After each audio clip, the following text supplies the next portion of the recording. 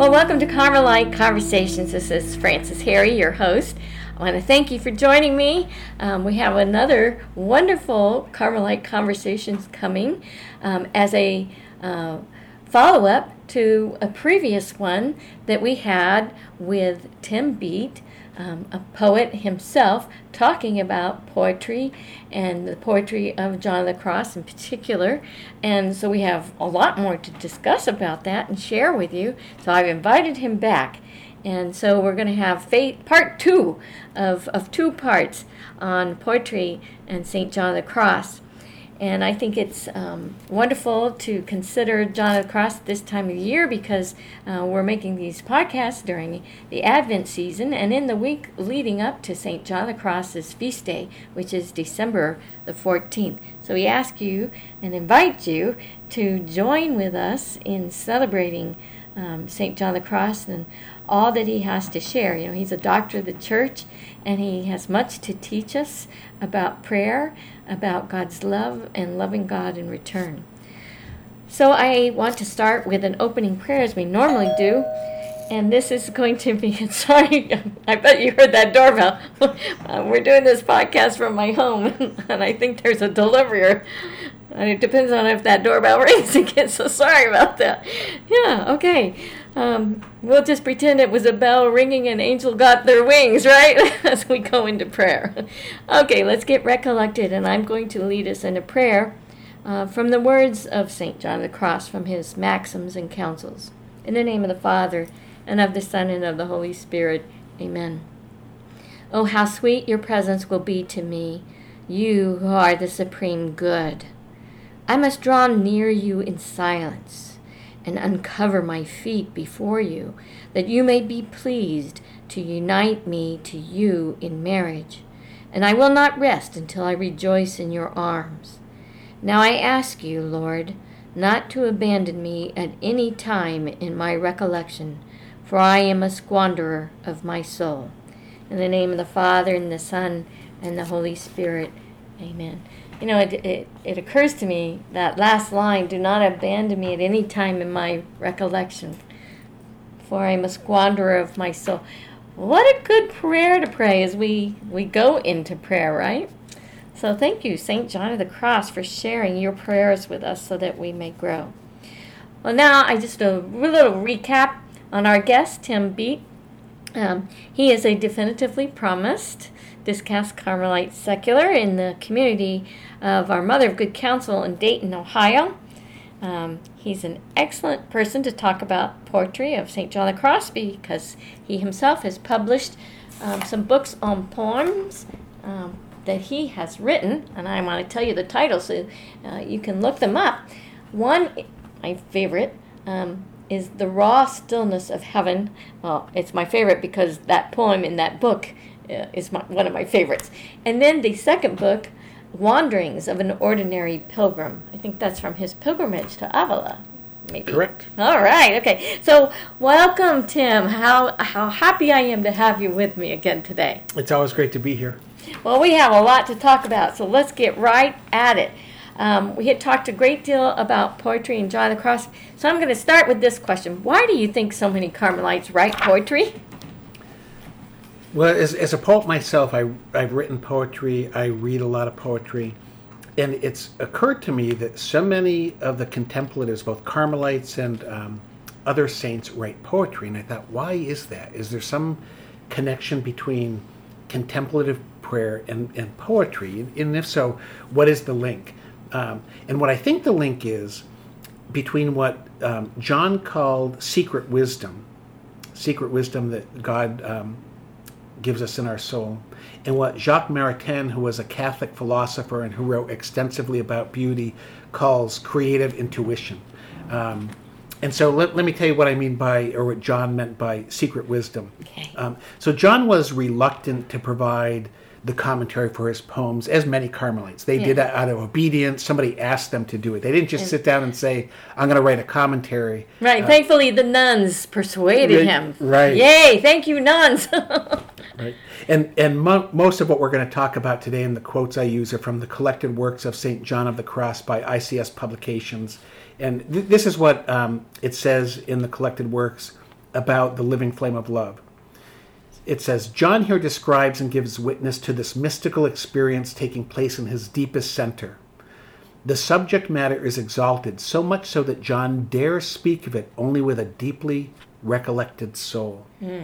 So he's writing about things that are tough to write about, experiences of God that are very difficult to put into words. And with the living flame of love, he wrote the commentary at the urging of Donna Ana de Penalosa, who was a laywoman whom he had given spiritual direction for and who had housed the Carmelite nuns while they were building a convent. So there's no poet that I know that sits down and writes commentaries about their poems. And one of the reasons for that is sometimes you write a poem and even yourself, you know that the meaning is more than the poem. And this happens a lot, where I've had poems in my collections that I almost didn't put in. I really wasn't thrilled with them. And then somebody else will read them and say, oh, I was in tears. This is what that meant to me. And so sometimes the poet doesn't even know how God will communicate through that. Like I'm sure when you think about the Gospels, surely the writers of the Gospels couldn't have known everything and the impact of those. Now, they knew what it meant to them, but it's so much more as it speaks to us to this day. And I think poetry often works the same way. And doesn't it sometimes happen? I mean, I'm speaking from a musician's point of view. Sometimes when we're performing a piece of music, you can play it rudimentarily, just, the notes on the page and stuff. But then, as you become a more practiced and professional musician, there is a certain beauty and there's certain nuances that come out that make a big difference. And one is beautiful music and one is just notes on a page, so to speak. So doesn't it also happen when you're writing poetry that sometimes a phrase or a word just comes into your mind? It's not like you were like, well, what word can I use? But it just, all of a sudden this beautiful phrase comes out. Does that happen to you? Yeah. It often happens. And sometimes you look at the phrase and you know what it means and you wonder, will anybody else even know what that means? But and that's what we're going to talk about today. How does that creative process work? And is there a link between that and prayer? And I think that there is. I mean, God has blessed us in so many ways as humans, both with bodies and mind and intellect, and with these creative things, with beauty. And that's why it's so amazing to see a musician. Like I remember seeing Yo-Yo Ma play the cello one time, and with his eyes closed the whole time, it was one of the most beautiful things. He was in another place. Yes. Oh, yes. Oh, and you're watching this and you're thinking, this is not about just playing the notes. There is something inside him. It was so beautiful to watch, and that experience. And when you watch him, this isn't just like playing a pop tune or something off the radio. Right, there's a lot of intensity and then relaxation and stretching out the phrases and just floating senses. Yeah. And God through that beauty. In all beauty, we see God or should see God, whether it's natural beauty, whether it's music or the other arts. And I think Pope Francis has called on artists and musicians and all of the creative arts to help humanity to lift their hearts to the Lord through their art, rather than using art to bring us down. Right. So John talks about this secret wisdom, and in the Dark Night of the Soul, he writes about the communication between God and the soul. And this is again from the collected works, and John's using some biblical examples to talk about this concept. And he writes, Jeremiah shows clearly that the soul is purged by the illumination of this fire of loving wisdom. For God never bestows mystical wisdom without love, since love itself infuses it. Where he says, He sent fire into my bones and instructed me. And David says that God's wisdom is silver tried in the fire, that is, in the purgative fire of love. This contemplation infuses both love and wisdom in each soul according to its capacity and necessity. It illumines the soul and purges it of its ignorance. This communication is like that of a ray of sunlight shining through many windows placed one after the other. Although it is true that Although it is true that of itself the ray of light passes through them all, nevertheless each window communicates this light to the other with a certain modification according to its own quality. And so this is what it's a hard concept, because we're talking about contemplation infusing both love and wisdom at the same time, because God is both love and wisdom. What a beautiful concept. And this is what as John talks about this secret wisdom, that's what the whole concept is that he's trying to communicate. Well, let's elaborate more on why he calls it secret. I think John gives us some good instruction on that. Right. So John writes, this is from the collected works and some of the commentary. First, it calls this dark contemplation secret, since, as we mentioned, contemplation is mystical theology, which theologians call secret wisdom, in which St. Thomas says is communicated and infused into the soul through love. This communication is secret and dark to the work of the intellect and the other faculties, insofar as these faculties do not acquire it, but the Holy Spirit infuses it and puts it in order in the soul. As the bride says in the Song of Songs, the soul neither knows nor understands how this comes to pass. So this is a really complicated thing. It's having a knowledge and experiencing this love that we can't understand, and we don't even know how it came to be, which is so different from our physical lives, where if something happens, if your mailbox got knocked over, you know that a car hit it, and you can understand these deductive things. Reasoning, logic. Right. So he's talking about a wisdom that nobody really can understand.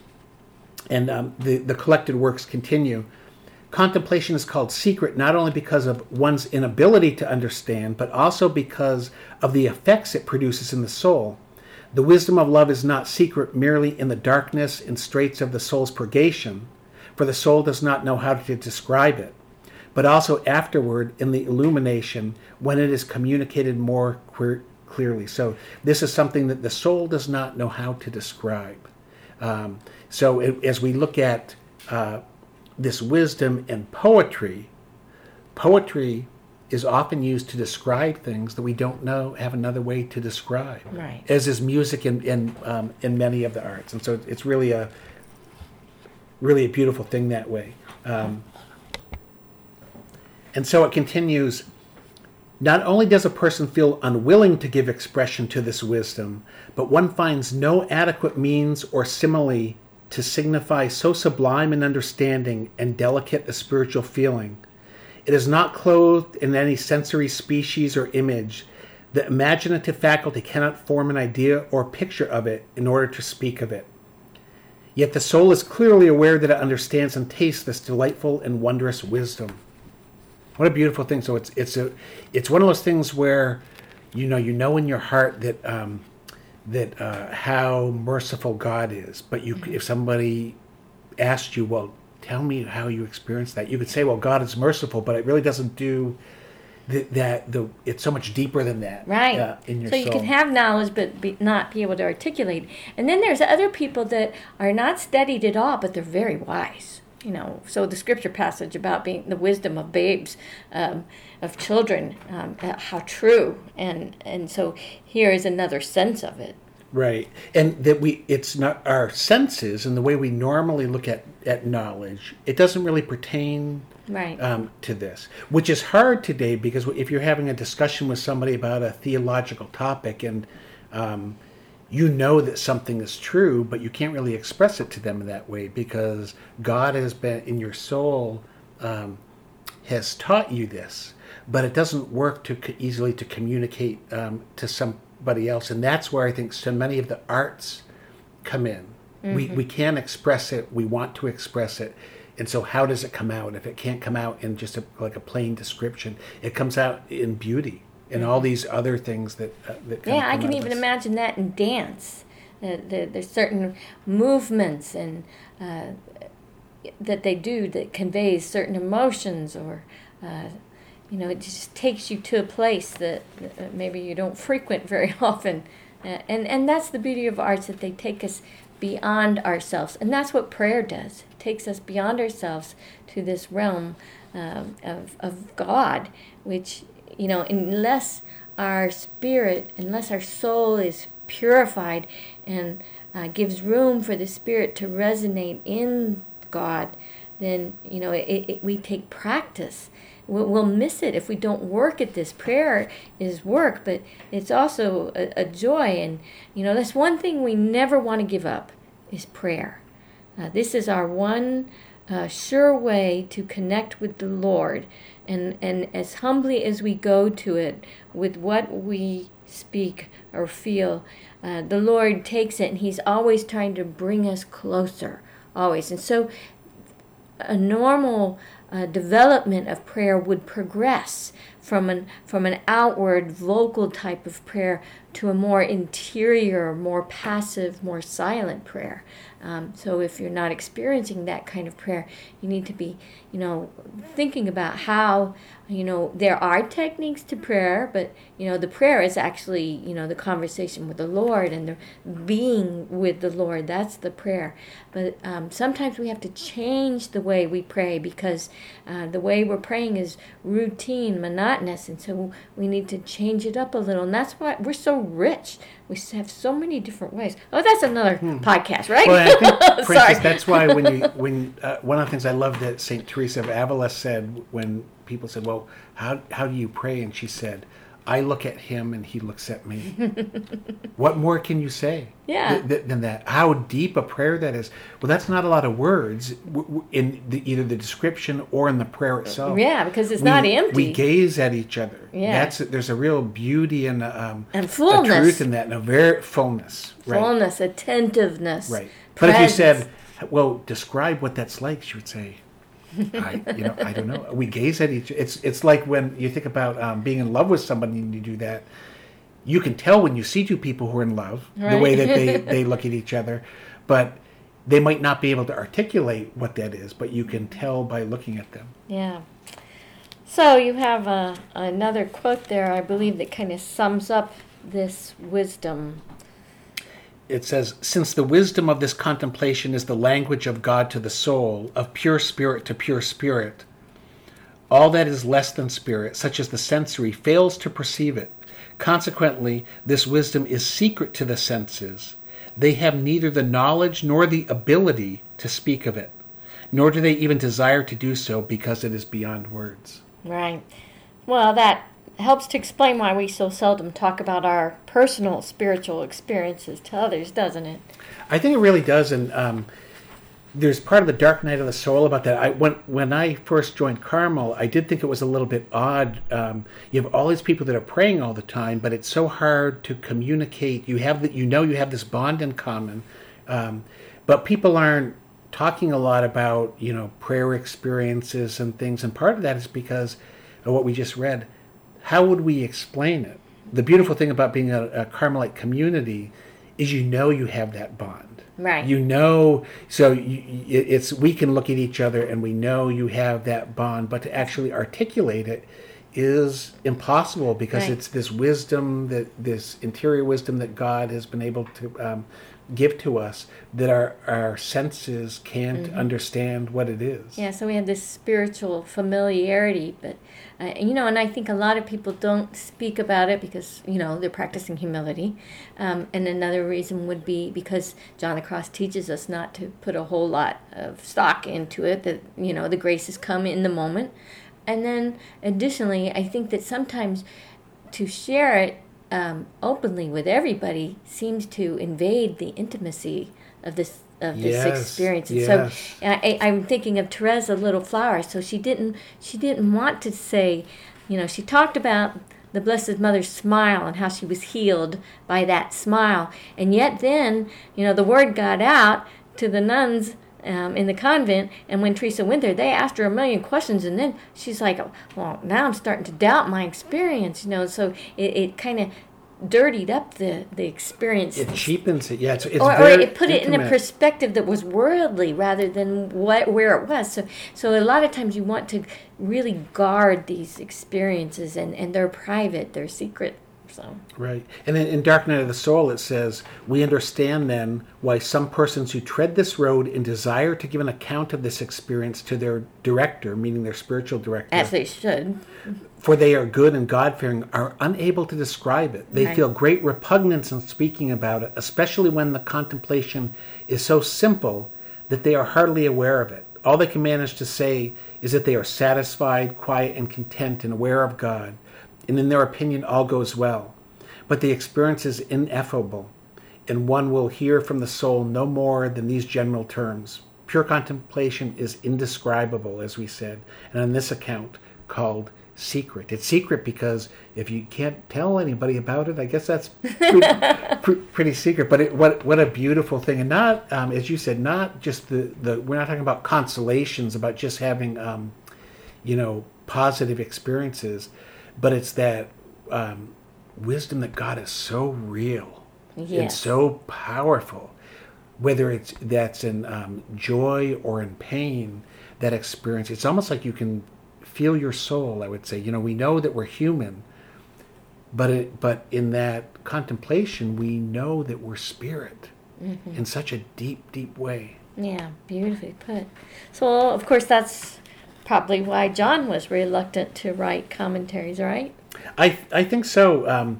God gives this knowledge to the soul that can't be expressed in human terms. And it's interesting, John says that the soul is clearly aware that it understands and tastes that delightful and wondrous wisdom. But when asked to write a commentary, I have to believe that John was thinking, didn't you read Dark Night of the Soul, especially when it gets to Living Flame of Love?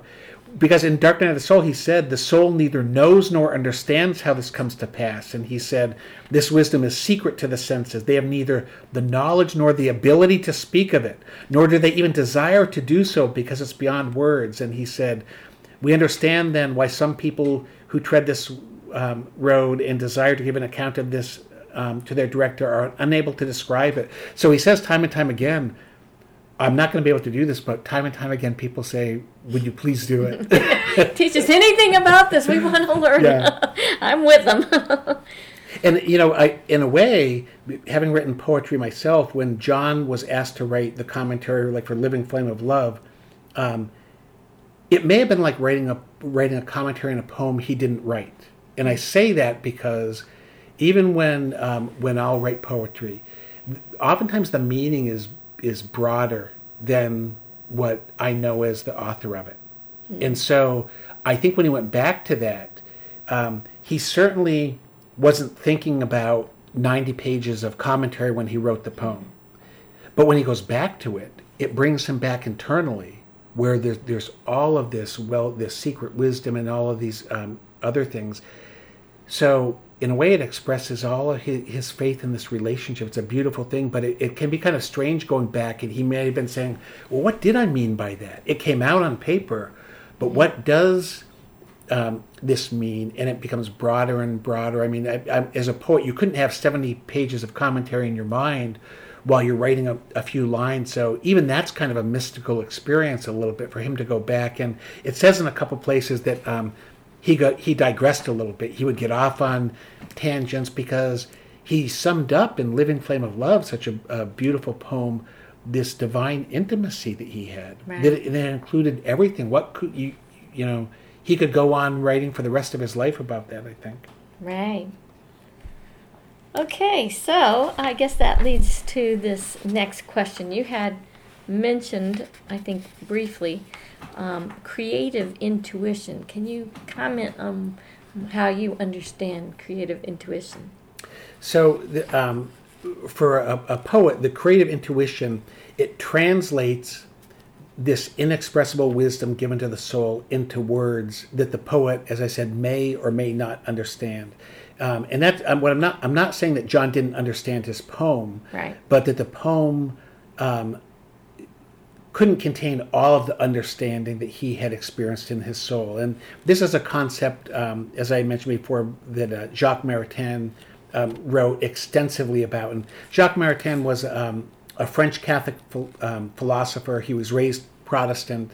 He was agnostic before converting to Catholicism in 1906, and he wrote more than 60 books a lot on creativity and beauty. Those are some of the things that he's most known for. So as he wrote about this, he was interested in this creative process. He wrote, one of his books or essays was The Range of Reason. And I'd like to just give kind of a quote from Jacques Maritain. And this is what he said. To begin with, I shall refer to a basic distinction made by Thomas Aquinas when he explains that there are two different ways to judge of things pertaining to a moral virtue.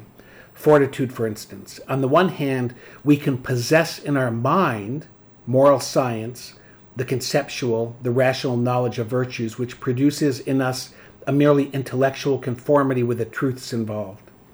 Then if we are asked a question about fortitude, we shall give the right answer by merely looking at and consulting the intelligible objects contained in our concepts.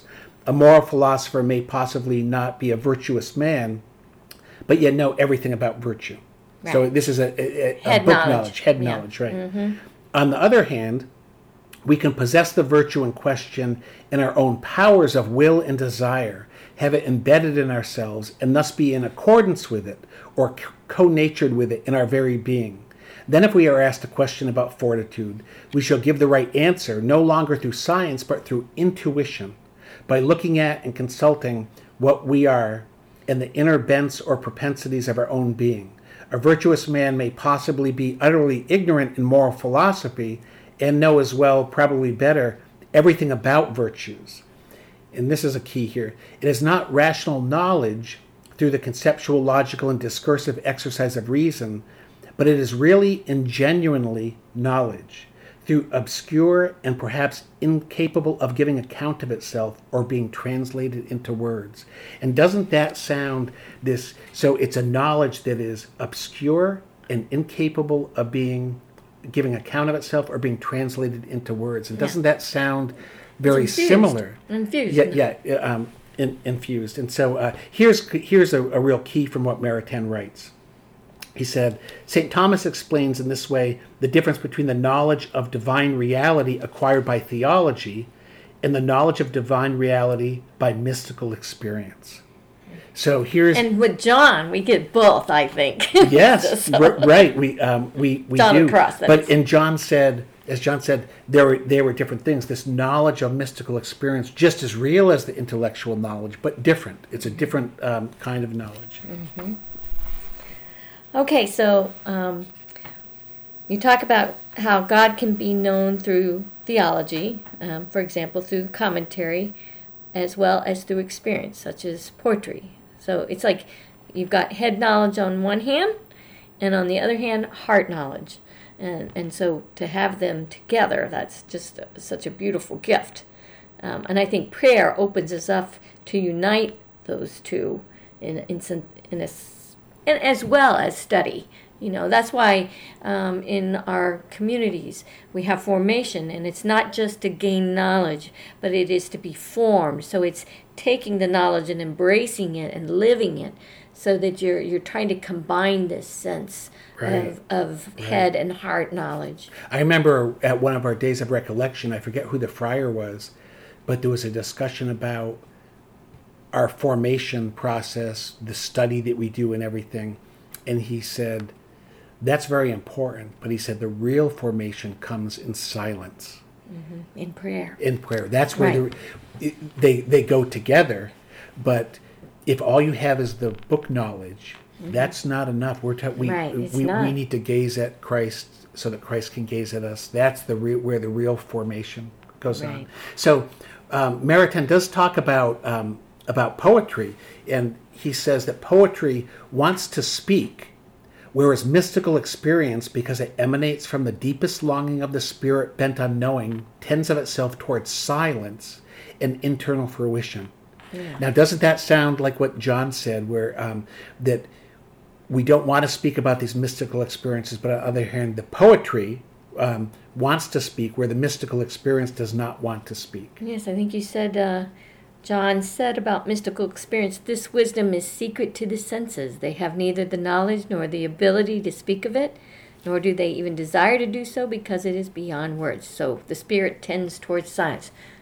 Right. And so as I read these, I thought, boy, they're even using the same language. Where's the connection here? And Maritain continues about poetry, saying that poetic knowledge is non-conceptual and non-rational knowledge. It is essentially an obscure revelation both of the subjectivity of the poet and of some flash of reality coming together out of sleep in one single awakening. Mm-hmm. It causes the intellect obscurely to grasp some existential reality. I thought, it sounds like they're talking about something that is similar, maybe because he was a philosopher and a theologian as well. But I think what Maritain is saying is that the poet does not understand this creative intuition that they have. Mm-hmm. In a similar way. I would say it's a gift, Right. And it develops as it's used, just as any talent. Right. As he says, it's an obscure revelation. It's a flash of reality. And so this creative intuition, similar to the infused or secret wisdom, happens without our understanding of how or why it works. So we have two things that are connected, neither of which we really understand. Talk about a complicated thing, but I know you're a musician. You know that experience where you're playing music and you're living in the music. Yeah, it's like you're one with the music. It's a very you're one with the music. That's right. It's a very different experience. And to me, because of the beauty in that, sometimes that can be kind of a holy experience. There's, as you said before, there's as a musician, there's a prayerfulness and a sacredness in doing that. And a great example of that is Saint Elizabeth of the Trinity. She was a very accomplished, award-winning pianist, and she used a lot of musical terms in the things that she wrote about prayer, striking a chord of this union, having the melody and this symphony. If you go and read her, you'll notice some musical terms that she uses, and it's that artistic beauty that is coming out through her prayer. Right. It's beautiful. Because who gave us the artistic talent? Yes. God has given us all these talents to love other people, and on the artistic side, that's a gift to glorify God. It's a beautiful thing as you're glorifying God. The musician, the artist is connected to God in that way. Right. All right, so tell us how creative intuition is connected to the concept of infused wisdom or secret wisdom. So one of the books that Maritain wrote was Creative Intuition in Art and Poetry. And he writes there, what matters to us is the fact that there exists a common root of all of the powers of the soul, which is hidden in the spiritual unconscious, and that there is in this spiritual unconscious a root activity in which the intellect and the imagination, as well as the powers of desire, love, and emotion, are engaged in common. And he continues, poetry is the fruit neither of the intellect alone, nor of the imagination alone. Nay, more, it proceeds from the totality of man, sense, imagination, intellect, love, desire, instinct, blood, and spirit together. And the first obligation imposed on the poet is to consent to be brought back to the hidden place near the center of the soul where this totality exists in a state of creative source. Right. Isn't that amazing? It is. and so as we look at this connection, you have the contemplative who is praying all the time, whose first obligation is to consent to be brought back to this hidden place to the center of the soul. Right. And Maritain is saying that's the same thing for the poet, for the artist.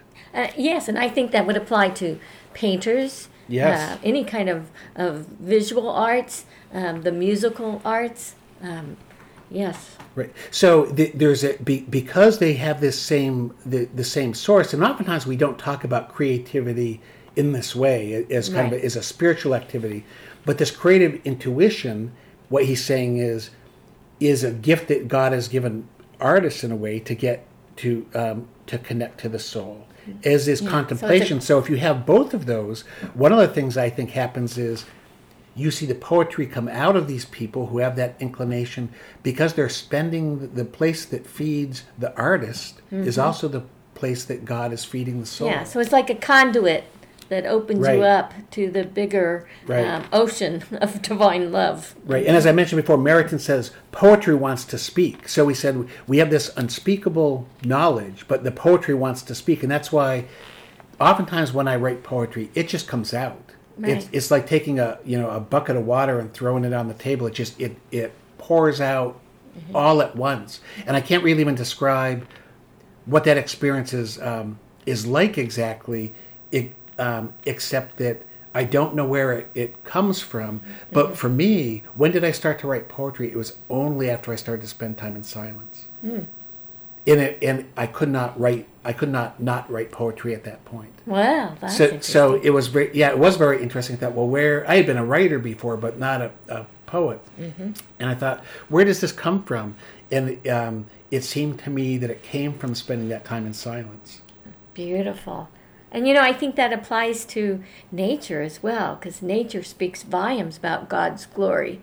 If we, depending on how we look at it, because a lot of people pass it by. But if you look at it and you ponder it, it speaks volumes. Right. Look at those sunsets. Look at the stars. When I was visiting my family over Thanksgiving, we were out in a cabin in the woods in the Shawnee National Forest, and oh my gosh, the stars up in this night sky, where it was just like 10 times more stars than I can see here in Dayton. So I was like really amazed. Right. Well, we're seeing God's creation. Right. And there's beauty, so everything should lead us back to God. Right. So you have another quote here from Jacques Maritain. He said, "Poetic knowledge is as natural to the spirit of man as the return of the bird to his nest, and it is the universe which, together with the spirit, makes its way back to the mysterious nest of the soul. Beautiful. The soul is known in the experience of the world, and the world is known in the experience of the soul, through a knowledge which does not know itself."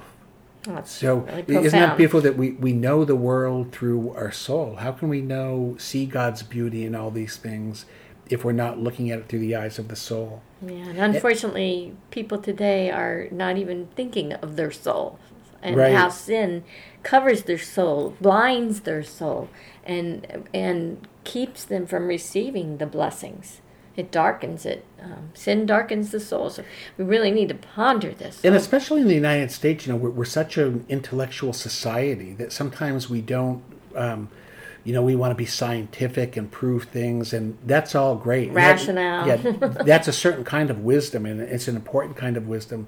But because of that, sometimes we discount the wisdom that can be found in beauty and in the arts. It's a different kind of wisdom, but just as important, because otherwise we just become... everything is science. I even have to say more so, because it takes you beyond yourself. It takes you out there and it raises your spirit, unlike other things. So Right. I'm going to present my bias there. All right, so what does Maritain say about contemplatives? Carmelites are known as contemplatives because we practice prayer. We discuss Carmelite seculars, where we have promised to pray at least 30 minutes a day and do morning prayer and evening prayer from the Liturgy of the Hours, and go to Mass as frequently as we can, and do the nightly exam, and all things that are important in developing this life of prayer. So and this is where it really gets good to me. And as I read Maritain, it was kind of an epiphany to me, because how can the poet best enhance creative intuition? How can we become more creative? And Maritain says, in much the same way as contemplatives do. And he wrote, "The poet can make himself better prepared for or available to it by removing obstacles and noise." So what does that say to me? Detachment and silence. Mm-hmm. Well, how much detachment and silence? Boy, that sums up a lot of Carmelite spirituality in there. And he says he can guard and protect it and thus foster the spontaneous progress of its strength and purity in him. And when I read that, the removing obstacles and noise, I thought, he's describing the spiritual life. Mm-hmm. And in a way, I think what he's saying is that to be a great artist, you have to focus on the spiritual life. And if you have the other gifts, the art will come. Right, because there is definitely a focused concentration on the tools of the art that take you to a level that becomes the beauty. Right. And so it becomes more than what you were starting with, because it's the summation of all the elements together that creates this, that speaks beyond the immediate tools. Right. So it's detachment and silence that form both the contemplative and the poet. And I think that's why we see so many contemplative poets. Now, that doesn't mean that they're good poets. I would not say that I'm a particularly good poet. Or if you look at Therese, she was not a particularly good poet, but she wrote a lot of poetry. Why? Because she had that contemplative spirit too. Mm-hmm. And she had this wisdom and this experience of divine union that was unexpressible, and it flowed out of her in poetry. Mm-hmm. Which to me is what a beautiful gift to have, that it didn't have to be kind of cooped up. And with John, you get both, where he was a beautiful poet. Right. And it's just kind of awe-inspiring to read what he wrote. All right, so this concept of creative intuition is kind of difficult to grasp. I know we've been talking about it. Can you give us an example of how this intuition works in terms of virtue? Yeah, so let's look at courage, for instance. As Meriton said, there's this head learning. So we could provide a dictionary definition of courage, and the ability to do something that frightens you or strengthen the face of pain or grief, and we could discuss the definition, we could understand it. But then one day, you see a burning building and there's a child shouting from inside, and you dash inside the building and you find the child and bring her outside. And afterwards somebody asks you how you had the courage to run into the building. And you say, I didn't think about it, I just did it. And the person says, well, didn't you think that you might be hurt? And you respond, all I remember was running into the building. I don't recall making a decision to do it.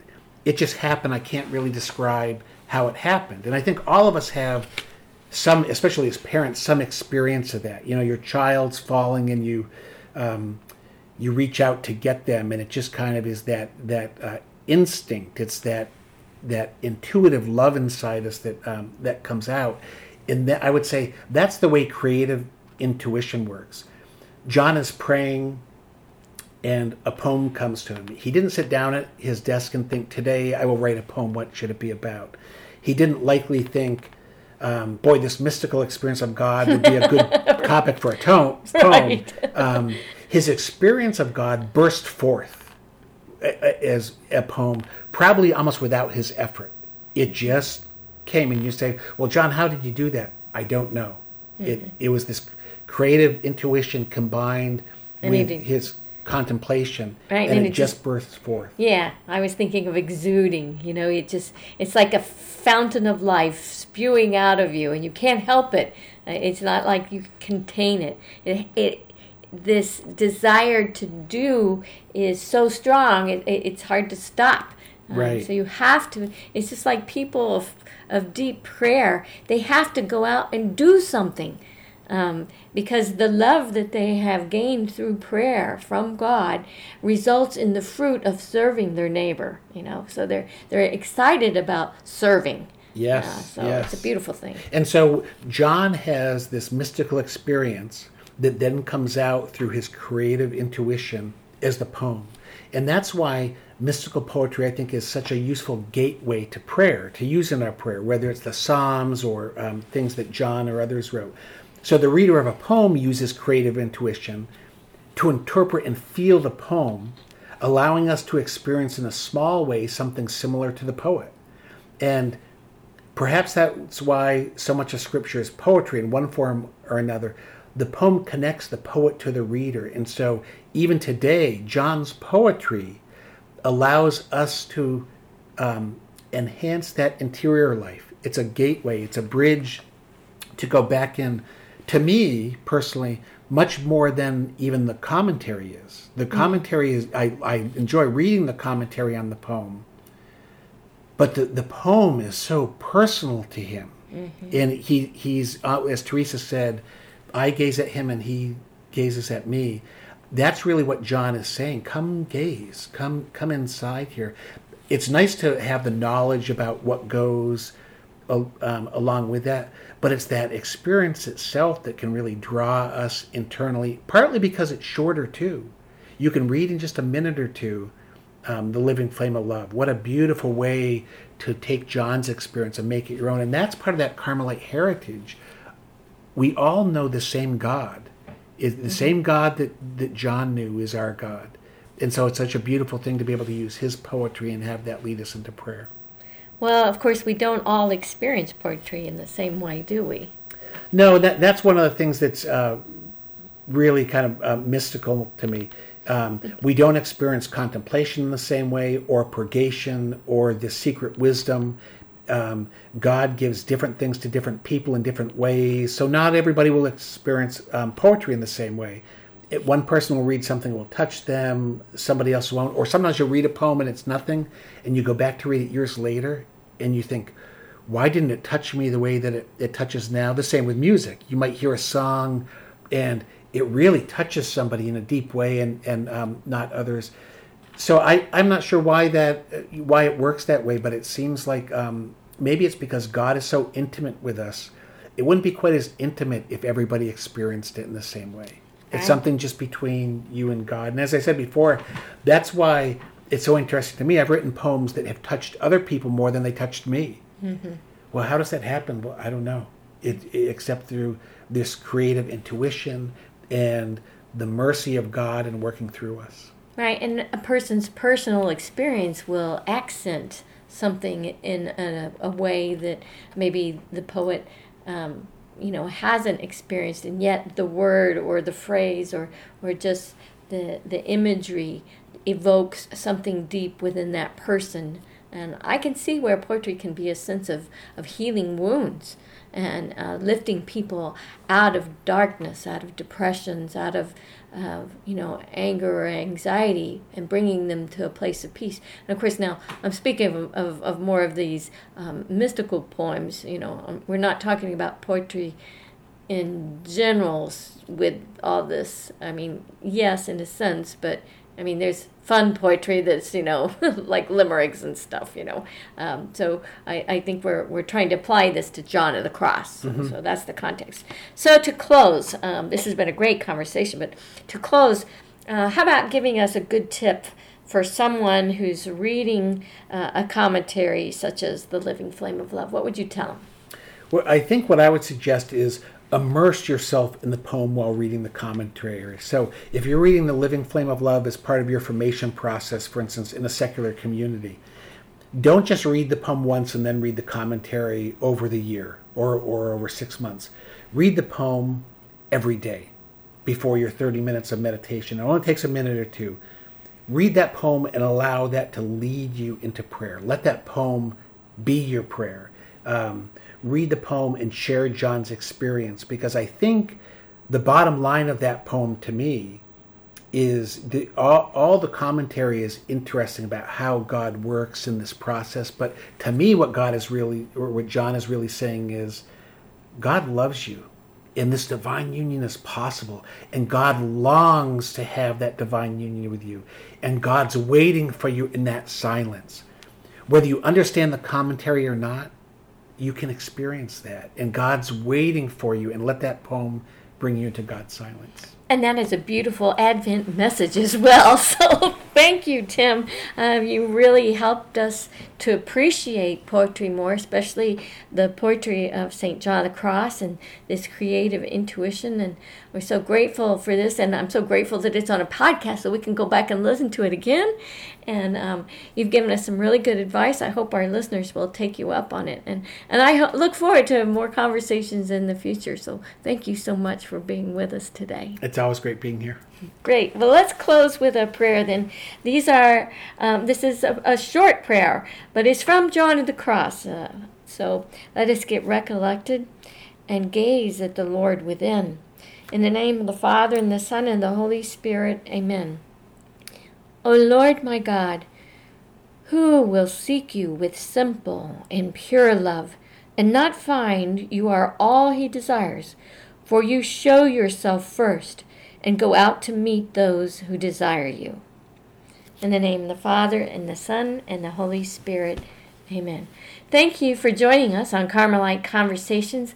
I hope and pray that you have a most blessed Advent, and that you turn to St. John of the Cross to be an intercessor and an advocate for you in your prayer life and your desire to be in union with our Lord.